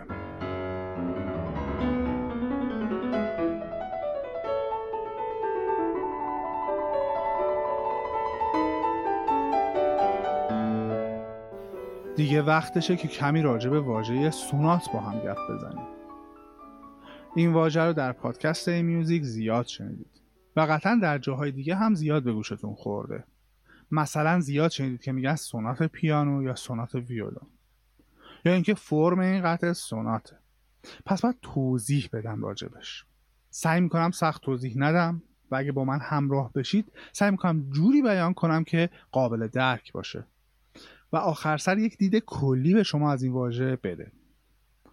واژه سونات در طول 400 سالی که از پدید اومدنش میگذره معانی بسیار متفاوت و پیچیده‌ای پیدا کرده و شاید امروز با وجود برخی از تناقضات تمام اون معانی متفاوت و پیچیده رو در خودش مستتر داره. شما به عنوان یک شنونده موسیقی کلاسیک اگر قطعی از هایدن یا موتزارت شنیدید، احتمال خیلی زیاد وجود داره که اون قطعه یک سونات بوده باشه. چه کارهایی که برای پیانو و یا ویولون تکنواز نوشته شده، چه آثار ارکسترالشون مثل سمفونی و کنسرتو. بریم از اول ببینیم چه اتفاقی برای این واژه افتاده. در ابتدا یعنی قرن 17 واژه سونات در مقابل کانتات پدید اومد. در کجا؟ در ایتالیا. کانتات به معنای آوازی و سونات به معنای سازی. پس اصولا یکی از معانی مستتر در سونات همین اشاره به سازی بودن قطعه در مقابل آوازی بودن قطعه‌ای دیگه است. این نکته رو پس ذهنتون داشته باشید تا بریم جلوتر. کم کم سونات به قطعات سازی گفته شد که از 3 یا 4 موومان تشکیل شده بودند و در قرن 17 در ایتالیا در قطعاتی که با نام سونات شناخته می شدن ویولون نقش اصلی رو داشت و خب نامی درخشان در شکل گیری و معنیدهی عمیق‌تر به واژه سونات اینجا شنیده خواهد شد. کورلی بزرگ. در اون زمان آهنگسازان علاقه زیادی داشتن که در قطعاتشون یک ایده رو مطرح کنن، بعد همون تم رو در تونالیته دیگه ارائه کنن و قطعه رو تموم کنن. ولی کورلی اپیزود 8 دوستش بعد از ارائه تم در یک گام دیگه باز دوباره به تم اول برگرده و اون تم اولیه رو ارائه کنه و سپس قطعه رو به پایان ببره. در ضمن نقش بیشتر کورلی در این بود که سونات رو با تعداد مشخصی موومان یا قسمت می نوشت. یادمونه که اکثر قطعات موسیقی کلاسیک از چند قسمت تشکیل شدن که بینشون سکوته و کاملا قابل تشخیصن. با اینکه در این زمان باز هم نام سونات بیشتر بر سازی بودن قطعه اشاره داشت، ولی کم کم داشت معانی دیگه‌ای هم به این واژه اضافه میشد. مثلا استفاده از ساز ویولون و تعداد قسمت‌های مشخص و در ضمن برگشت به تم اولیه در انتهای قسمت اول قطعه. حالا نقش یک آهنگساز امروز کمتر شناخته شده به میون میاد. دومینیکو اسکارلاتی، آهنگسازی بسیار تاثیرگذار. ایشون اومد برای سازهای کلاویه‌ای سونات نوشت و سونات رو از انحصار سازهای ملودیک مثل ویولون در آورد. اسکارلاتی جزو اولین آهنگسازانی بود که به سازهای کلاویه‌ای مثل هارپسیکورد نقش سولیستی داد و برای اونها قطعاتی تکنوازی نوشت. ولی الان آهنگسازان نیاز بیشتری داشتن تا هر قسمت از قطعات طولانی تر بشه. اواسط قرن 18 و در اینجاست که سونات نقش اصلی رو بازی میکنه و تبدیل به کارخونه میشه برای طولانی تر کردن هر قسمت یا موومان از قطعه. در حقیقت سونات داره تبدیل به کارخونه و قالبی میشه که تم رو تحویل میگیره و به شما قطعه رو تحویل میده. در اینجاست که نقش تم و ملودی اصلی در ساخت قطعات داره کمی کم رنگ میشه. در حقیقت بست و گسترش دادن تم داره نقش پررنگ تری پیدا میکنه. آهنگساز علاقه داره با تمی که خلق کرده بیشتر بازی کنه و اینجا سونات به کمک میاد. سونات میگه بعد از ارائه تم حالا بیا و تمت رو بست و گسترش بده. در طول سالهای ابتدای دوران کلاسیک و البته سالهای بعد هر آهنگسازی دست به نوآوری‌هایی برای این بست و گسترش میزنه. یعنی چی؟ یعنی در طول زمان آهنگسازان دست به ابداع راه‌های جدید برای بست و گسترش تم اولیه میزنن. قطعاً در هیچ کلاس آهنگسازی تمام راه‌های بست و گسترش تم اولیه آموزش داده نمیشه. ولی آهنگسازان جوانتر با مطالعه قطعات آهنگسازان قدیمی‌تر از خودشون میتونن این راه‌ها رو یاد بگیرن. این روندیه که دیدیم آهنگسازان چطور آهنگسازی رو از هم یاد میگرفتند. خب پس الان در مورد سونات 2 چیز رو یاد گرفتیم. یکی اینکه این واژه اشاره به سازی بودن قطعه داره و از اون طرف واژه سونات کم کم به ساختاری اشاره داره که از 3 بخش تشکیل شده. دقت کنید که 2 تعریف وجود داره. یکی موومانه. موومان یعنی من ترجمه نمی‌کنم، ترجمه شده به قسمت. میتونید فقط همون موومان بگیم. در حقیقت هر قطعه‌ای که ما میشنویم عموما در موسیقی کلاسیک چند قسمت داره. سونات 2 ویژگی داره. یک، اول این که از چند موومان تشکیل شده باشه. ما بین موومان ها سکوت کاملا و کاملا از هم جدان و موومان اول قطعه فرم سونات داشته باشه. یکم پیچیده است. یعنی سونات به قطعه میگیم که از چند موومان یا قسمت تشکیل شده و دوباره موومان اول فرم سونات داره. حالا فرم سونات چیه؟ همون چیزی که توضیح دادم. اول تم میاد، بعد دیولپمان میاد و دوباره تم با تغییراتی تکرار میشه. پس اگر قسمت اول از یک قطعه‌ای که میتونه چند قسمت داشته باشه، عموماً بین 3 تا 4 قسمت داره، اگر قسمت اولش فرم سونات یا قالب سونات داشته باشه، ما به اون قطعه میگیم سونات. پس ما یه چیز عجیبی رو فهمیدیم. سونات یه قطعه‌ایه که از 3 یا 4 موومان تشکیل شده که موومان ها کاملا از هم جدان. اگر موومان اول، البته که این بیشتر سونات کلاسیکه ولی خب ما فرض میکنیم سونات کلا اینجوریه، موومان اول ساختار و قالب سونات داشته باشه، به کل مجموعهش هم میگن سونات. خب حالا ساختار سونات چیه؟ اینکه یه 3 بخشیه. بخش دیگه بحث از موومان نیست. بخش بعضی وقتا تشخیص دادنشون سخته، راحت نیست. مثل موومان گفتم تقریبا شما موومان ها رو به راحتی تشخیص میدید، کاملا سکوت میکنن بینش. نوازنده اصلا امکان داره سازشون رو بیارن پایین، امکان داره سکوت مثلا چرا 1 دقیقه سکوت کنم ما بینش. البته که شما باید یادتون باشه که نباید بینش تشویق کنید. خب این اشتباهی که من میکنم، ولی میخوام بهتون بگم پس موومان اون بود. هیچ این چنین قاعده‌ای بین موومان های سونات نیست که آخریش مثل اولیش باشه. نه، این مال موومان نیست. ولی موومان اول باید فرم سونات داشته باشه که اون وقت توی اون فرم بخش اول باید در آخر دوباره تکرار بشه. این دلیلی که من واژه سونات رو توضیح دادم، اولا که یکی از واژه‌های بسیار مهمه. خیلی خیلی از قطعاتی که شما میشنوید مخصوصا امروز نوشته میشه یا حالا در 200 سال گذشته نوشته شدن سوناتن و باید این واژه تا یه حدی توضیح داده میشد. و در کنار این من میخواستم به شما بگم ساختن قطعات موسیقی کلاسیک قزن قرتکی نیست. کلی ساختار داره، کلی قوانین مختلف داره. یه جوری مثلا شعر فارسی، شعر کلاسیک فارسی که قوانین و قالب‌های مختلفی داره. میخواستم بگم موسیقی کلاسیک و ساخت قطعاتش پر از قوانینه. حالا درسته که این قوانین هی شکسته میشن و هی قوانین جدیدی ساخته میشن یا هی ساختارها دوباره شکل میگیرن، ولی ساختارهای بسیار زیادی وجود داره. من در حقیقت دوست داشتم این رو به شنونده این پادکست نشون بدم. حالا برای درک این صحبت من راجع به ساختار سونات بیایید چند تا قطعه رو با هم بررسی کنیم. اول سوناتینی از کلمنتی. احتمالاً این سوناتین رو اکثر کسانی که پیانو زدن بشناسن. این قسمت اول این سونات که اول کامل با هم گوش میدیم.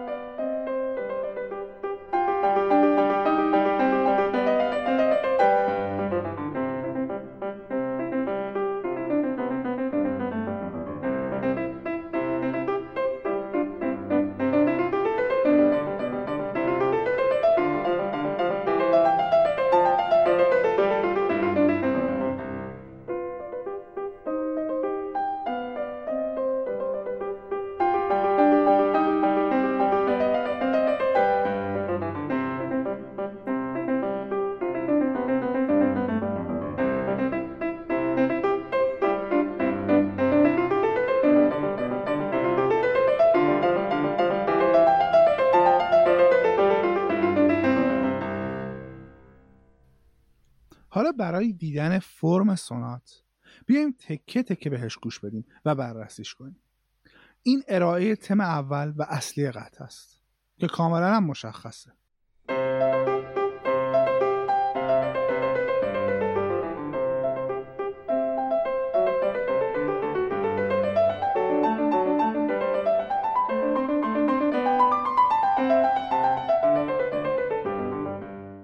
حالا قسمت دیولپمان یا بست و گسترش که البته هنوز در زمان کلمنتی بسیار ساده است و مثل امروز پیچیده نشده.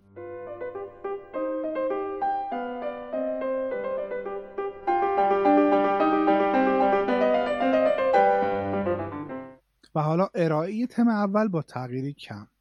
دقت کنید که این همون تم اول با تغییراتی اندکه.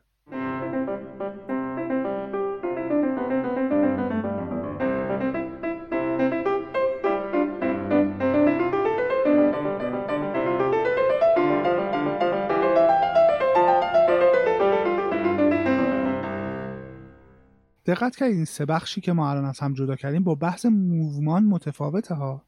بین این سه بخش اصلی سکوت نبود و اصلا اگر اطلاع نداشتید قابل تشخیص نبود.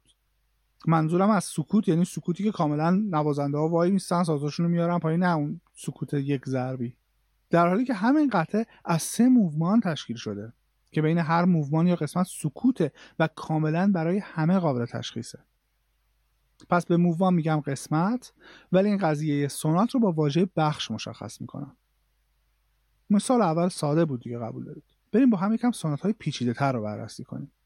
پیانو سونات شماره 33 از هایدن. ایده اولیه دیگه مثل مثال قبلی ساده نیست و در حقیقت از چندین ایده متفاوت تشکیل شده که به هم پیوند داده شدن.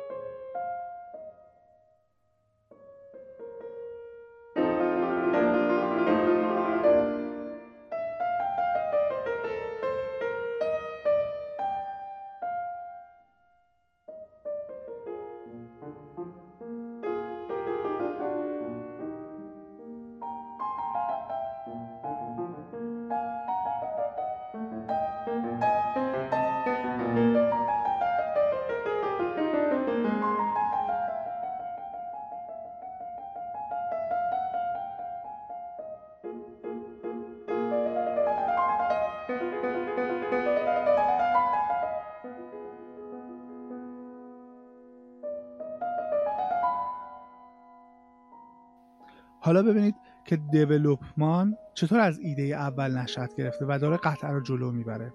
فضا کاملا عوض شد ولی تمام اتفاقات انگار تغییراتی هن که آهنگساز در تم اول داده.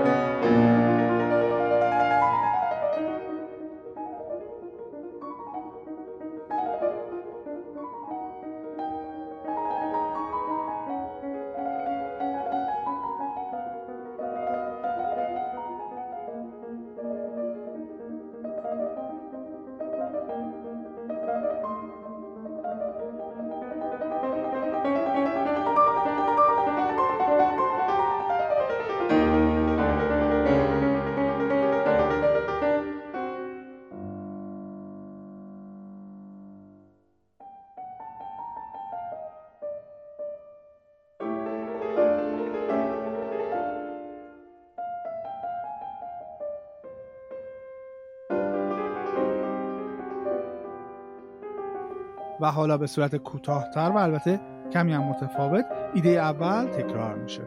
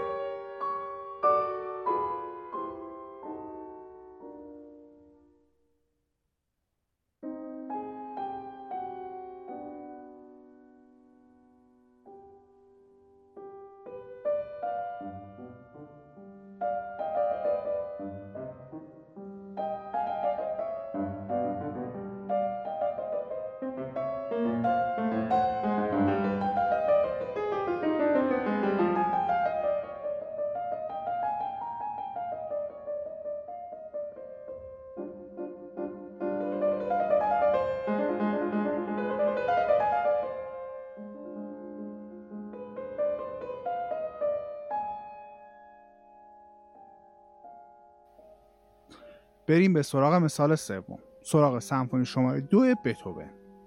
خب کمی عجیب شد، سمفونی.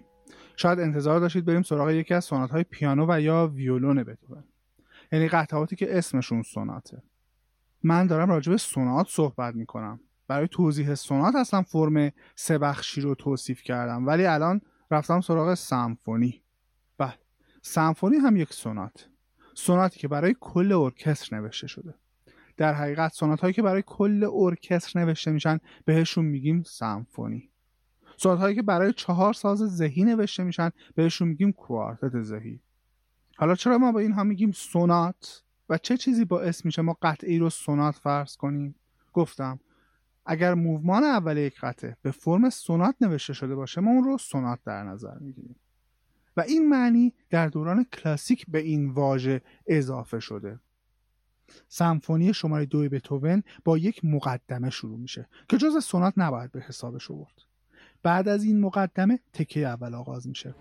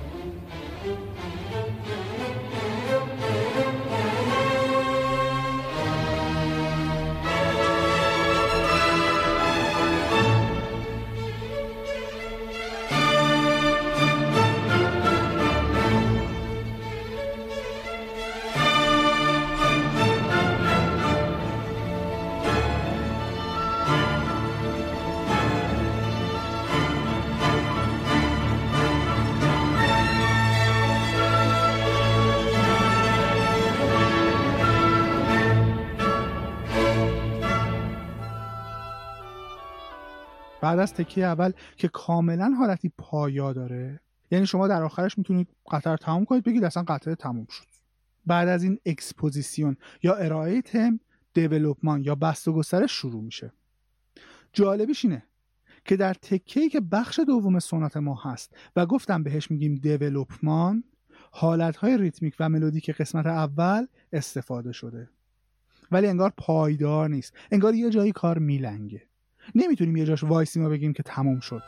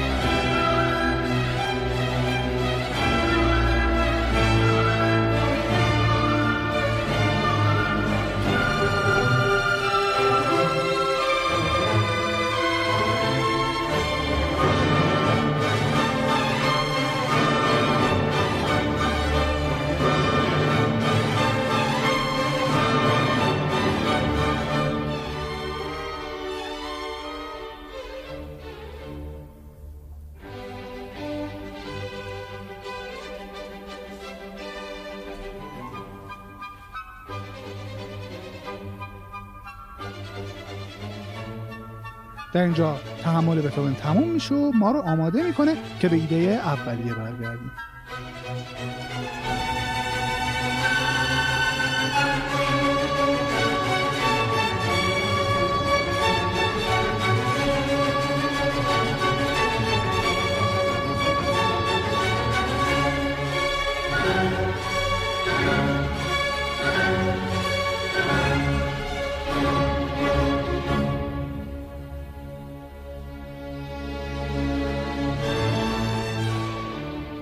اینجا به ایده اول برگشتیم.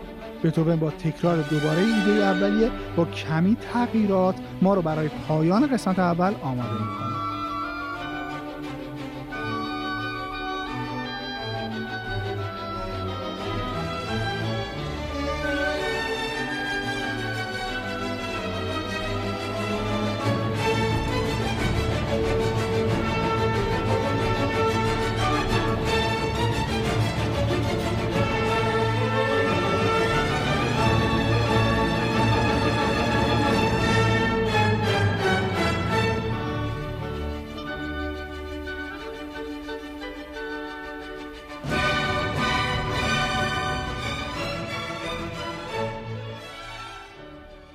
و اما سونات پیانوی شماره 14 با نام جعلی مهتاب.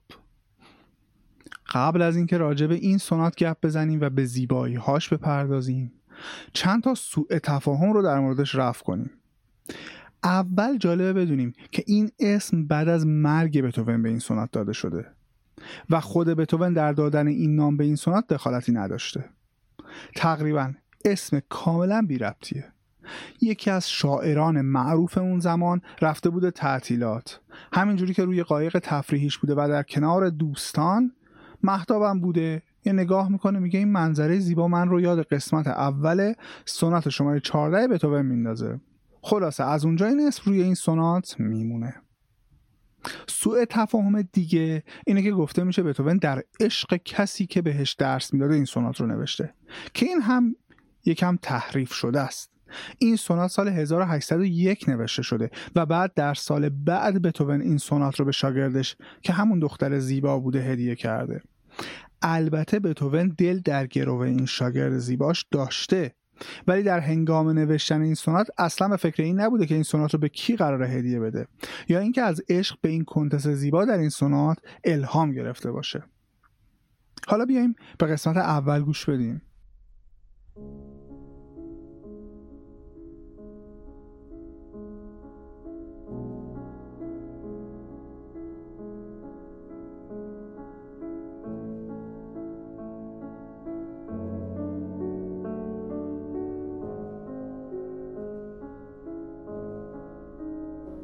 نکته جالب اینه که عادت نداریم سونات پیانو در دوران کلاسیک چنین غمگین شروع بشه، یا اینکه اصلا موومان اول سونات پیانو یک موومان آهسته باشه.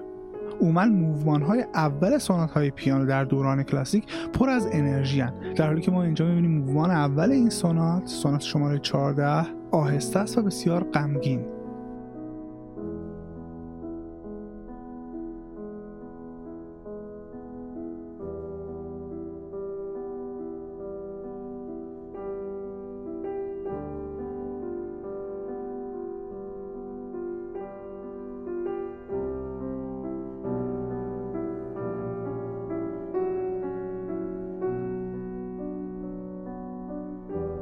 نکته‌ای که بیش از هر چیزی در مورد این قسمت توجه من رو جلب میکنه سادگی بیش از حدشه. اگر هر کدوم از المان‌ها رو جدا در نظر بگیرید و فقط بر اساس اون المان این سونات رو تحلیل کنید، خیلی خیلی ساده به نظر میاد. با هم این المان‌ها رو بررسی کنیم، ببینید چقدر المان‌های ساده‌ای هستند که در کنار هم این موومان رو ساختن و اتفاقا به نظر پیچیده میاد. دینامیک قطعه کاملا یک نواخته. یادتون میاد چقدر از این صحبت کردم که در دوران کلاسیک صداهای قوی و ضعیف در کنار هم استفاده می شده و اصلا خود بتهوون این رو تشدید کرده.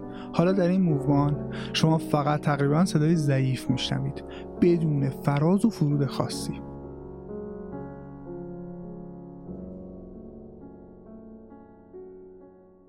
بریم سراغ ملودی این موومان. به خط باس گوش بدید چقدر ساده است.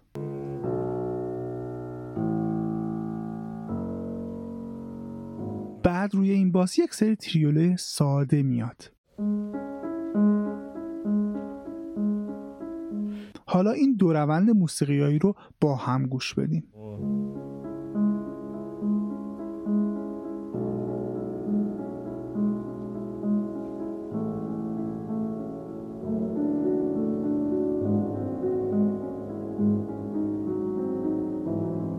بعد از این فضاسازی عجیب یک مارش عزا آغاز میشه.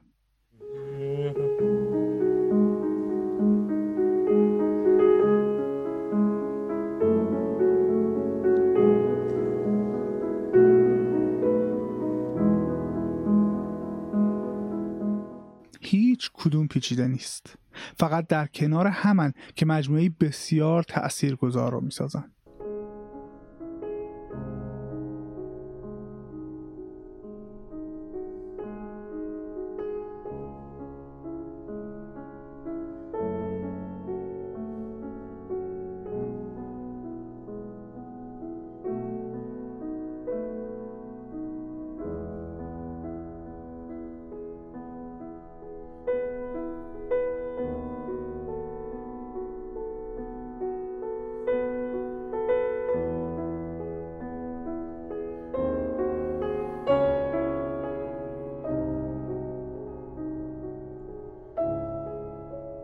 بتهوون در دستخطی که ازش پیدا شده نوشته که این موومان رو تحت تأثیر صحنه مرگ فرمانده به دست دون جیوانی از اپرای دون جیوانی موزارت برداشته. هیچ مهتابی در کار نیست. نه تنها مهتاب نیست بلکه صحنه مرگ تراژیک هم هست، یک خاک سپاری، و واقعا هم همینه. این قطعه رو برای کسی که اسم قطعه رو نمیدونه پخش کنید ببینید چی میگه. من این کار رو کردم. اون دوست عزیز گفت صحنه یک مرگه. الان کلی راجع به سونات با هم حرف زدیم، ولی این موومان که موومان اول این سونات پیانو هست و باید فرم سونات داشته باشه، موومان اولش فرم سونات نداره. یعنی میتونیم طبق صحبت‌های من بگیم این یک سونات کلاسیک نیست، ولی خب اسمش رو بتهوون سونات گذاشته و ما هم هیچ کاری نمیتونیم بکنیم و فقط میتونیم این رو هم جزئی از ساختار شکنی های بتهوون به حساب بیاریم. آندراس شیف تشبیه جالبی از این قطعه میکنه. البته بگم تقریبا خیلی از تحلیل هایی که تا حالا شنیدی راجع به سونات های پیانوی بتهوون هم از سخنرانی های آندراس شیف من برداشتم. شیف میگه این قطعه مثل یک نقاشی زیباست که روش مقدار زیادی خاک نشسته و غبار روی اون رو گرفته و شما برای دیدن نقاشی باید تمیزش کنید. بعد از خفقانی که این قطعه برای شما در موومان اول ایجاد میکنه، زندگی دوباره به جریان میفته.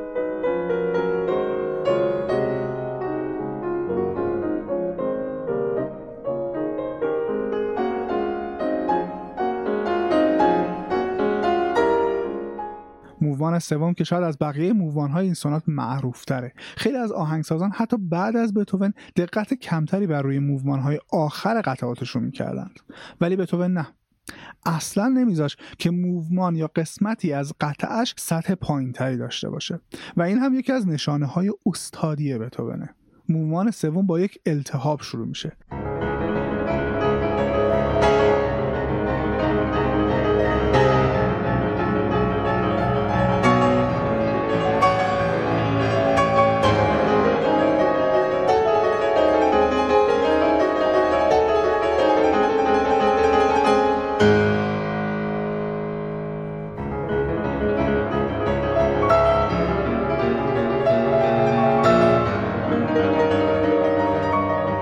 این ملودی که انگار یک باریکه‌ای از امیده. بعد از اینها قهرمانی و شجاعت و حتی انقلاب. این گویا یک سیکله که بهش می اندیشیده. سیاهی، اندکی امید و سپس دگرگون کردن ساختار.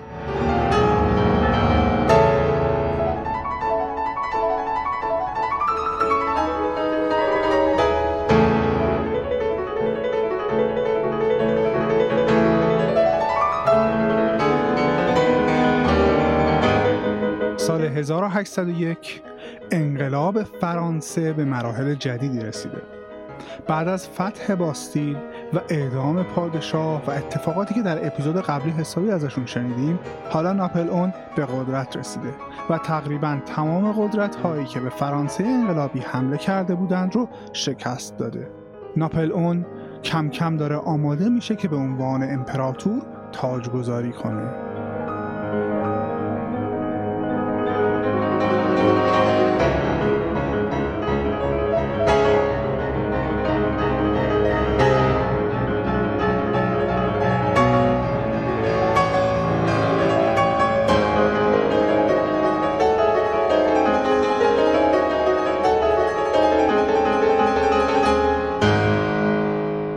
بتهوون از ابتدای انقلاب درگیر مسائل انقلاب فرانسه است. با اینکه جزء معدود آهنگسازانی که از محبت دربار بی‌نصیب نبوده و تقریباً عزیز کرده دربار وین و بن بوده، ولی آنچنان از این اشراف زادگان نفرت داره که غرق در پیروزی‌ها و شکست‌های انقلابه. ناپلئون نماد پیروزی انقلاب برای بتهوونه. بتهوون با ناپلئون همزادپنداری زیادی میکنه. تقریبا هر دوشون همقدن، هر دوشون کوتاهن و هر دو در 1 سال به دنیا اومدن. هر دو از خانواده‌ای معمولی بودن ولی تونستن موفقیت‌های زیادی به دست بیارن و هر دو به شدت جاه طلبن. بتهوون هنوز از اینکه ناپلئون قصد داره به عنوان امپراتور تاجگذاری کنه مطلع نشده و ناپلئون رو قهرمان جمهوری میدونه. پس سمفونی سومش رو به افتخار ناپلئون مینویسه.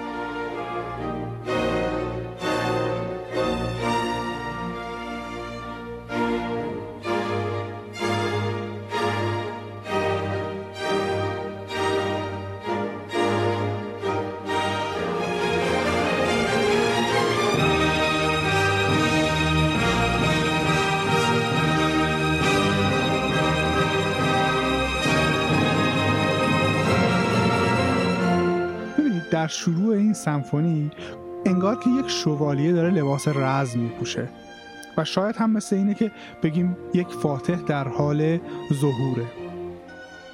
دقیقاً موقعی که این سمفونی رو بتهوون می‌نویسه و اسمش رو هم بناپارت میذاره، خبر تاجگذاری ناپلئون رو میشنوه و با عصبانیت نام بناپارت رو خط میزنه، جوری که کاغذ نوت پاره میشه.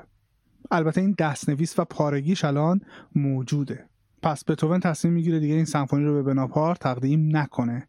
بعدها هم این سمفونی رو به یک شاهزاده نچندان مهم تقدیم میکنه.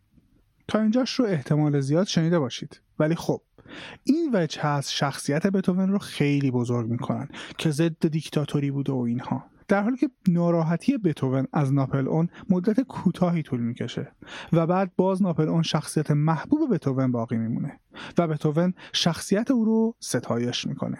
سال بعد بتهوون نام این سمفونی رو به ارویکا یا حماسی تغییر میده. این نام حماسی هم در خودش خیلی مفاهیم رو مستتر داره. در این سمفونی گویا بتهوون قصد داره از یک قهرمان تقدیر کنه، قهرمانی که تازه ظهور کرده. در لایه اول شاید ما به بناپارت میاندیشیم، ظهور قهرمانی برای آزادی و برابری و برادری، ولی این تقدیر از نفس خود بتهوون هم هست. تقدیر از خودش که قهرمان موسیقیه، قهرمانی که بر رنج و دلسردی چیره شده. این موومان با آشوبی بسیار ادامه پیدا میکنه و در انتها بعد از این آشفتگی ها گویی آرامشی ما رو در بر میگیره، آرامشی بعد از ظهور فاتح.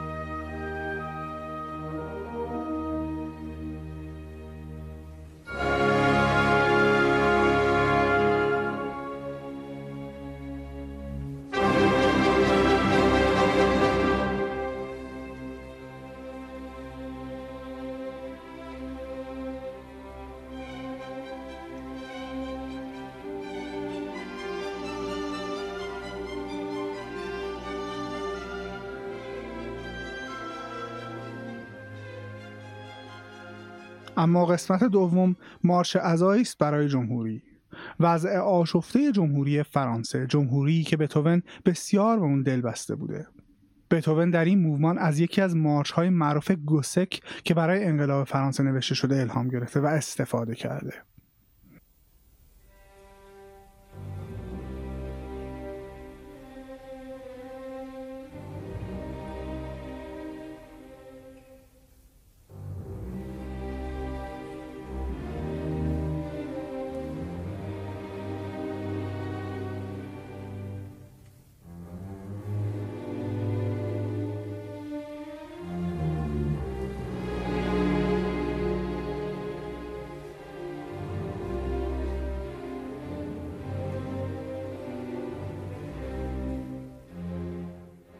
این سمفونی رو باید از اول تا آخر گوش کرد و موومان‌هاش رو کامل شنید.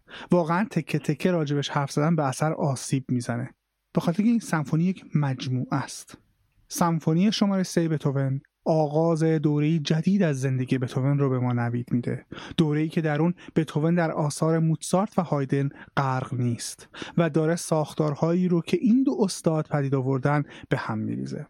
شاید این کار رو با احتیاط و کم کم انجام میده، ولی در انتهای این دوران از زندگی بتهوون موسیقی جدیدی در اروپا جا میفته و دوران کلاسیک به پایان میرسه. شاید رها شدن از یوغ قوانین این دو استاد کار ساده‌ای هم نبوده و موسیقی یک ناپلئون نیاز داشته تا بتونه چنین کاری رو بکنه.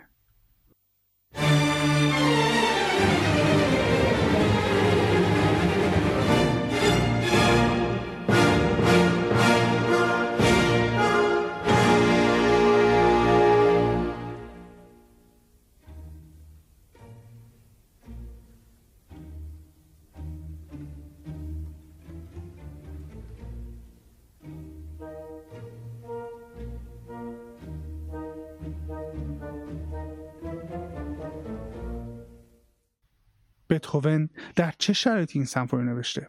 آیا تنها عامل محرکش بناپارت بوده؟ یا این آشفتگی که در این سمفونی از ابتدا تا انتها ما رو همراهی میکنه فقط و فقط از ذات انقلاب فرانسه بیرون اومده؟ این سمفونی در سال 1803 نوشته شده، دقیقاً چند ماه بعد از اون که دکتری معروف به بتهوون میگه که شنواییش بهبود پیدا نمیکنه و برای اینکه بیشتر آسیب نبینه باید در محلی دور از سر و صدای مرکز شهر زندگی کنه. بتهوون به خانه روستایی در اطراف وین میره. در اون چند ماه بتهوون با یک نبرد درونی دست و پنجه نرم میکنه، حیات یا مرگ.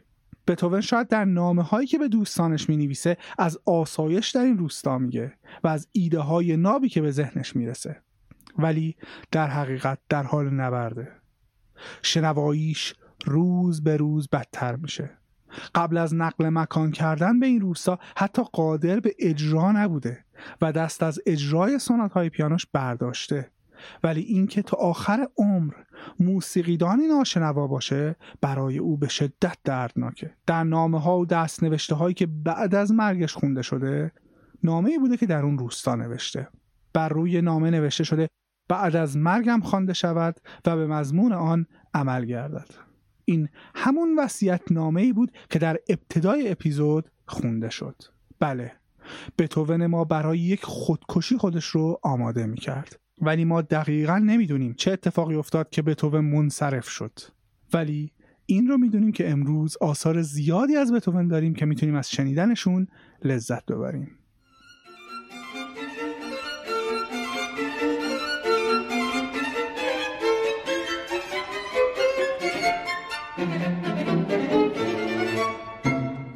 بین اپیزود ویژه موزارت و این اپیزود قرار بود حداکثر 1 ماه فاصله باشه، ولی بیش از 3 ماه فاصله افتاد. البته صدای منم در این اپیزود مناسب نیست. خیلی سخت ضبط کردم. دلیلش هم بیماری کرونا بود که درگیر شدم. پزشکان عزیزی رو من خیلی اذیت کردم توی این مدت و خیلی بهشون زحمت دادم. دختر خاله عزیزم، خانم سارا باقیکار، آقای دکتر محبود سیانپناه و دوست عزیزم خانم دکتر صدیقه یوسف زادگان. خیلی خیلی ازشون ممنونم. تنها کاری که از دست من برمیاد اینه که این اپیزود و مجموعه پادکست های بتهوون رو بهشون تقدیم کنم. باید از ماکان نیکبین هم برای اصلاحیه ها و راهنمایی هاش تشکر کنم. و اما منابع من، سخنرانی های آندراس شیفر منبع اصلی بود که در مورد سونات ها ازش برداشت کرده بودم، سونات های بتهوون. تو کانال تلگرام ماکان و دوستان میتونید این فایل های صوتی رو بشنوید. کتاب بتهوون انسان پیروز امیل لودویک، مستندهای BBC که مثل همیشه یکی از منابع بودن، کتاب فرم آندره هودیه، تاریخ موسیقی غرب پیتر برکولدر، تاریخ موسیقی آکسفورد و 101 اثر ممتاز از بزرگان موسیقی جهان بودن. البته منابع مختلفی مثل بریتانیکا و ویکی‌پدیا انگلیسی و خیلی از مقالات همینجوری هم بودن که استفاده شدن که خیلی اونقدر ازشون استفاده نشده بود که بخوام ذکرشون کنم، یا خیلی دیگه تعدادشون زیاد میشد. ولی این منابع اصلی برای مطالعه بیشتر اگه دوست دارید اینها کافیان.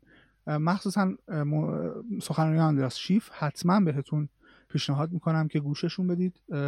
32 تا سخنرانیه، درنگ نکنید در گوش دادنشون، میتونید به راحتی تو ماشین یا هر کاری که دارید میکنید. اصلا نه انگلیسی سختی داره و نه خیلی صحبت‌های پیچیده‌ایه. یه پادکست 32 قسمتی عالیه و حسابی هم لذت میبرید از شنیدنش. بهترین کمک به ما حمایت مالیه و البته در کنارش معرفی کردن پادکست به دوستان و آشنایانتون. نیاز داریم به این حمایت ها، مخصوصا اینکه ما رو در شبکه‌های اجتماعی فالو کنید و به دیگران تو شبکه‌های اجتماعی معرفی کنید. خیلی خیلی تاثیرگذاره. در اینستاگرام اون لحظه‌ای که دارید به پادکست گوش میدید رو استوری کنید. مثلا در حال راه رفتن دیدید که فیلم بگیرید و پادکست رو، صدای پادکست رو بندازید روش و استوریش کنید. خیلی به ما کمک میکنه. تو تلگرام شیر کردن پستای ما، تو توییتر حالا ریتوییت کردن و توییت کردن در رابطه با پادکست میوزیک. خیلی نیاز داریم، بیش از اون چیزی که فکر میکنید به ما کمک میکنه.